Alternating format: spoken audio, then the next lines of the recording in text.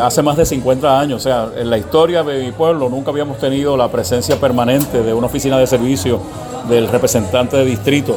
Y por los pasados 16 años, el legislador que yo tuve nunca visitó la Casa Alcaldía, nunca asignó un solo dólar al gobierno municipal. Así que tener ahora a nuestro representante aquí de manera permanente en esta oficina, accesible a la gente, para escuchar al pueblo, para que no se embriague con el mármol del Capitolio, que siempre mantenga el contacto con los que le eligieron, sus constituyentes. ¿Qué tal le parecen las ayudas que le ha ofrecido en tan poco tiempo al municipio?